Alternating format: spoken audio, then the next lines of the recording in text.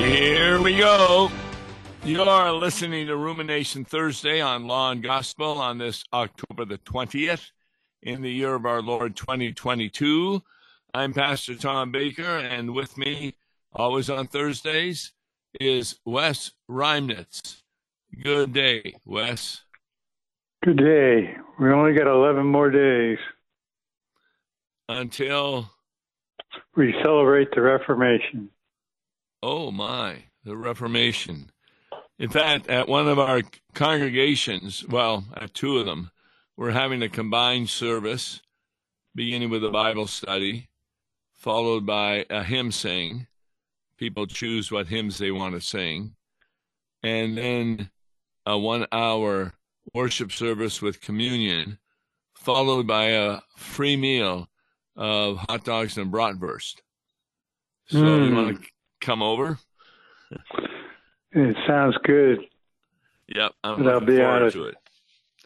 Yeah, and we're going to have special music. We have a choir that began with chimes, and they rent the chimes. They're bells. You've seen them. And they did it last week for the first time in both services, and it really worked out well. So we're looking forward to that. But also, you know what? You got 11 more days to finish what? Getting your pastor reading the Gospel, Law and Gospel by Walther. Yes, yeah, that book is still available for $40 and a lot less expensive than getting it through CPH. So that's something people can look at. But what is our subject for today? Well, I thought, kick off these 11 days before we celebrate the Reformation, we would take some time to take a look at indulgences. I sent you an article. I sent another one this morning. I don't know if you got it in time, but it seems that like in the Roman Catholic Church, indulgences are making its way back. And I think with some history revision going on there. Yeah, I read both articles, and I have to tell you this. After reading the many pages that you sent, I still have no idea what an indulgence is. Well, it depends on whether it's plenary or partial. I have no idea what the difference is. They say... Well, plenary... in plenary indulgence, I read it, means that the merits of Jesus Christ, the Blessed Virgin Mary, and all the saints, the full remission of temporal punishment due to sacramentally forgiven sins is obtained. That's a plenary indulgence. Whereas a partial indulgence is a portion of the temporal punishment due to forgiven sins is remitted. And that occurs by doing a partial indulgence, like praying a partially indulgence prayer, or the complete fulfillment of the conditions attached to a plenary indulgence. And I don't understand what that means. Well, that makes two of us. As more I got to reading on it, I started pulling up stuff from the Catechism. And the Roman Catholic or Lutheran? There's only one catechism. It's Lutheran. No, but these articles are based on the Roman Catholic Catechism.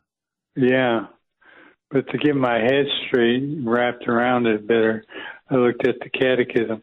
I also took a look at Luther's 95 Theses, which talks about,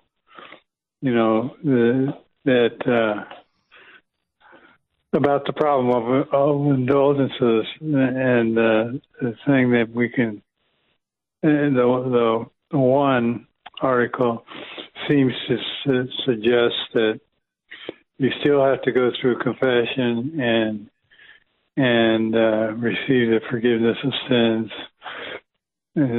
as such. And then there are those those things that you can do of indulgences. We just take a trip somewhere, pray a prayer, as you said, pray the rosaries, such things as that. Well, what I discovered in reading the article, Roman Catholics believe that there are two kinds of punishment attached to sin: eternal and temporal. Now listen to this sentence and try and explain. If the sin is mortal, that is serious or grave sin, the person loses the friendship of God and with it the life of divine grace within. Now, will you please explain to me a sin that is not mortal? I'm laughing because I looked at that too and I go, wait a minute. I mean, we talk about it in terms of actual sin, don't we? And all sin, whether the little white lie or killing of somebody, depending on how serious we take, all sin is worthy of death. Well, that's what the Sermon on the Mount says. He says, right. You've heard of it before, thou shalt not kill. But I tell you, even if you're angry with your brother, or if you say something, so it's sins by thought, word, and deed, and you can get the same punishment as an unbeliever. Right. That's what we mean that they're mortal. They're deathly. Right. And you look at, for instance, 2 Corinthians 5, God was reconciling the world to himself in Christ, not counting man's sins against him. That works contrary to that when God forgave all sins, whether they, quote, are mortal or not. They seem to make this condition, because I've talked to several Roman Catholics over time, lay people, and they all seem to go with this idea of purgatory, that you have to go to purgatory because some of your temporal sins are still to catch up with you yet. Yes. In other words, they're making a distinction between sins that ruin you eternally and sins that can ruin you temporally. And that's really what they say an indulgence is. It changes us in a way that we are able to respond, and the effect of sin on us will be minimized. But Sure. Baptism not only minimizes sin, it gets rid of it. Right. Well, they do say that when you get a plenary sin, the person becomes just as if he's baptized and would fly immediately to heaven if he died in that instance. So, yeah, there was a plenary sin or indulgence given out recently. Excuse me. And that was if you would stop smoking during a certain time period, then you received a plenary indulgence. Well, where is that in the Bible? Right. Well, and that would be something I would comment to my Roman Catholic friends. In fact, I pulled a Bakerism on them. You know what that is? Well, there's 500 of them. Well, the one that said if you were to wake up the next morning and find yourself in heaven, who would you give all the credit to? And of course, they would say Jesus. And I said, you just bypassed purgatory. Right. Now, these articles attempt to say that purgatory isn't really necessary, but you must repair your sins. And further expiation occurs through prayer, penance, carrying the cross, or after death, you're purified in purgatory. Now, that is not comforting to anybody. Yeah. Well, and that's the hold that they have on them. You know, it is so strong on some of them that it becomes unnecessary for us to talk about it. Which, by the way, one of the articles brings up that in the 11th century, that's when indulgences really came to the forefront, and that was during the Crusades down to the Holy Land, where they were going to free the land from the Muslims. Right. The Muslims were getting what was called the Jihad, a holy war. So if they died, they immediately, quote, went to heaven. Well, the Christian soldiers said, what's in it for us? And the Pope gave them, quote, indulgences, forgiveness of sins for their acts of war. And what was interesting in one of the articles, they tried to say, oh, it was much earlier than that. It didn't really call it indulgences until the 11th century. Right. For example, they say things, and I just don't understand how a Christian can believe this, but what an indulgence does is take an occasion of expiation, namely a certain prayer, penance, charity, or other designated work, and add to its intrinsic merit before God an additional value based on the treasury of merits of Jesus Christ and those perfectly united to him in heaven. And therefore, this sentence is really questionable. This is why among the most important of the conditions for receiving a plenary indulgence and the hardest to satisfy is the complete detachment or detestation of our sins. What human being, what Christian can do that? I saw that too. It's virtually impossible because of original sin within our being. And it is something that we do. What came to mind was Psalm 130. If you, O Lord, kept the record of sin, who would stand? But with you there is forgiveness, therefore you are feared. We believe that there is forgiveness given to us through Christ our Lord, and that is brought out in the 95 Theses and the Heidelberg Disputations the following year. Right. In fact, they continue to say, we open our will to the action of his mercy flowing into our souls, which alone is able to effect a complete remission of the temporal punishment to our sins. Now, I find that interesting because I don't see any forgiveness that God gives to temporal sins.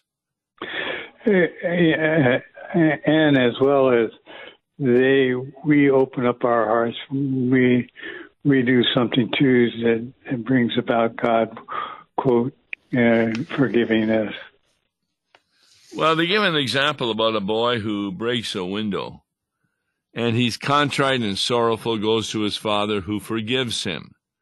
However, despite the forgiveness, the window is still broken and must be repaired. But the boy's personal resources are insufficient to pay for a new window. The father requires him to pay a few dollars from his savings and forgoes some of his allowance for several weeks, and the father will pay the rest. This balances justice and mercy. To ask the boy to do nothing when it is possible for him to make some reparation would not be in accordance with the truth or even the boy's good. Yet even this temporal debt is beyond the boy's possibilities. In other words, every time you sin, you've got to be thinking, is the punishment for this temporal sin taken care of? And therefore you have to do a reparation or some kind of penance, like saying the Hail Mary so many times or the Lord's Prayer. That's to get rid of the sin of your temporal sins. There's nothing in the Bible that says that. Right. Well, see, they go on to say we are washed in the blood of the Lamb, and there is nothing left to do. But the Catholic teaching respects the order of justice, just as Jesus clearly did in the gospel. And it recognizes that man cannot do or undo the temporal consequences of his sin. However, this is the mercy that will satisfy justice for what we cannot repair. So God forgives, but on the other hand, there's some work that we can still do to make amends for the temporal sins. So a Christian who's a Roman Catholic would have to decide whether they need a plenary or a partial indulgence in order to go to heaven. And they can never be sure, because every sin is mortal. And how do you know that that sin is forgiven by your prayers or by attending a special event put out by the Roman Catholic Church or something like that? You never can be sure that you're forgiven. Well, that brings up the question, are they saved or not saved? If they cling to verses like John 3:16, God so loved the world that he gave his one and only Son, that whoever believes in him shall not perish but have eternal life, that they are still saved in spite of some of that stuff that they come across. Yes, you mentioned that they've changed some of their theology. And, for example, one of their changes that all other prayers previously indulgence could receive a partial indulgence under the general grants of indulgence, which Pope Paul VI and Pope John Paul II established. Well, the problem, my grandmother was Roman Catholic, very strong. And I would visit at her house every now and then and even go to church with her. And there were brochures there about how many years you could get out of purgatory depending on what indulgence you were following, what repair you were doing. And that never made any sense to me at all. They go on to say, though, that went on, how many years or how many days you could get off. In other words, there was a concept of 300 days or 7 years to get rid of in purgatory. But, of course, as they said, there was no time permitted and calculated in eternity. So how many prayers need to be said before you're really out of purgatory? I mean, it really becomes an iffy sort of thing. Yes, that was an important statement you made, that they say that we're not sure there's such a thing as time in purgatory. Well, what is there? I mean, can't you say the same about heaven, that there is no time in heaven? Well, how do you calculate time in eternity? Does the concept of time still carry forward when we go to heaven? I would say so, and that's proven by Elijah and Moses being on the Mount of Transfiguration. They had time and were able to talk about Jesus in time. How is he going to save the world? And he's going to do it by his crucifixion. That makes sense. I never had thought about that before, but that makes a lot of sense. Well, even David says after his son dies with Bathsheba, he will not return to me, but I will be going to him. I mean, the idea that you have to invent a timeless condition called purgatory is just to try and give confidence to Roman Catholics that it's not as bad as they used to teach it. But it is as bad, because it leaves a Roman Catholic totally confused. Did I do a mortal sin? Did I not do a mortal sin? Did I do enough to repair that sin or not? And they make it very clear that if it's not repaired, and that's a temporal sin, then you will go to that place where there is no forgiveness at all, which is mainly hell. Yeah, well said. And therein lies, the one article I sent to you, that they tried to say that the Roman Catholic Church was everybody was under this thing by Martin Luther and indulgences, and it was time for us, quote, as Christians, to come out of that from Martin Luther, and hence why one of the reasons that I thought that today we should talk about indulgences and how it still is connected to those 95 Theses and the Heidelberg Disputation and the false sense of security that it gives somebody by doing such acts. Yes, it says the Pope's aim was to help Catholics see indulgences not as some sort of special projects to be performed apart from their daily life, but rather as ways to foster charity and a sense of repentance throughout an ordinary day.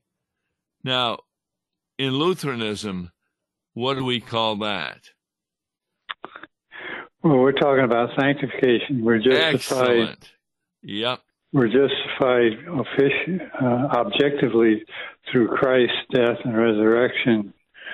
And we would say it's the walk that we have in Christian life, or as I have explained it sometimes in a sermon, that it's nothing to the cross we bring. It's simply to Christ we cling.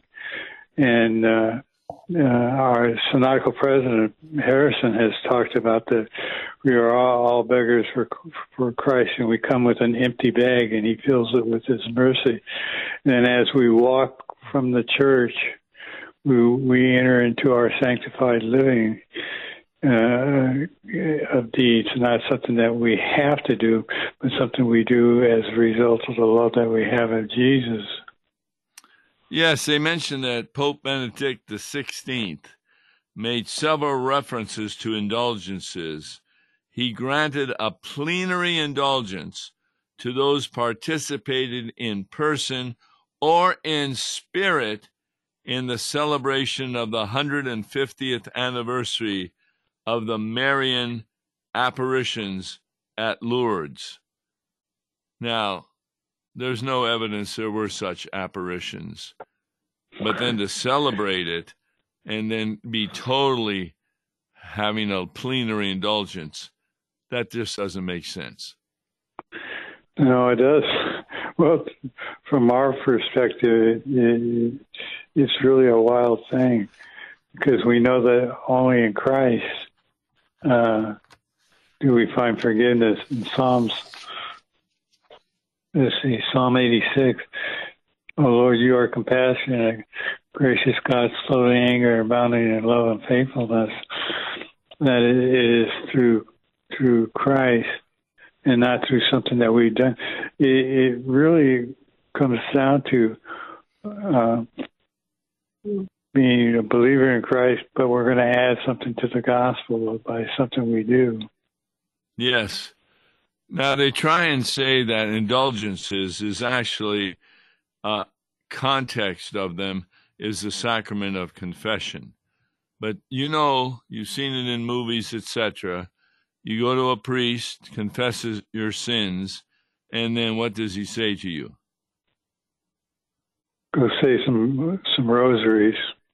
Yes, you have to do some kind of penance, and that's what they consider to be the indulgence. And that's how you get that sin forgiven totally. That Christ died on the cross, but that's not sufficient. You've got to do something to show God that you really do believe that your sin is forgiven. And that puts salvation on your shoulders again. And it makes me stop and think about a good reference is Galatians chapter 1, that Paul says, even if it be an angel that adds anything to this gospel, let him be accursed, and don't listen to him. Yes. Today they say indulgences are grouped into only two types, partial and plenary. The category depends on whether the indulgence in question applies to some or all of the punishment a given member of the faithful owes for sin. Now, just underline that the faithful owes for sin, that the cross of Christ was not sufficient. You have to add to it. And therein lies again Galatians 1, and the whole book of Galatians, the epistle would be great in reading because it talks about how we are adopted as the children of God. An adoption that we didn't do, but an adoption that God has done through Christ's death and resurrection. All right. Thank you, Wes Reimnitz, for helping us out. Indulgences are coming back, but gives us an opportunity to share with Roman Catholics the true meaning of the forgiveness of sins. If you have questions, send them to me and I'll answer them on tomorrow's Law and Gospel. God bless you. Listen to Law and Gospel each weekday morning at 9:30 on KFUO. For a tax-deductible gift to Law and Gospel, please make your check out to Law and Gospel and mail to Law and Gospel, P.O. Box 28910, St. Louis, Missouri 63132, or call toll-free 1-877-267-1962. Views and opinions expressed on Worldwide KFUO may not represent the official position of the management or ownership of KFUO, the Lutheran Church Missouri Synod. If you'd like to comment on programs or topics heard on Worldwide KFUO, write us at KFUO, 1333 South Kirkwood Road, St. Louis, Missouri 63122. You can also leave a question or comment on our comment line at 314-996-1542. We are the messenger of good news, Worldwide KFUO.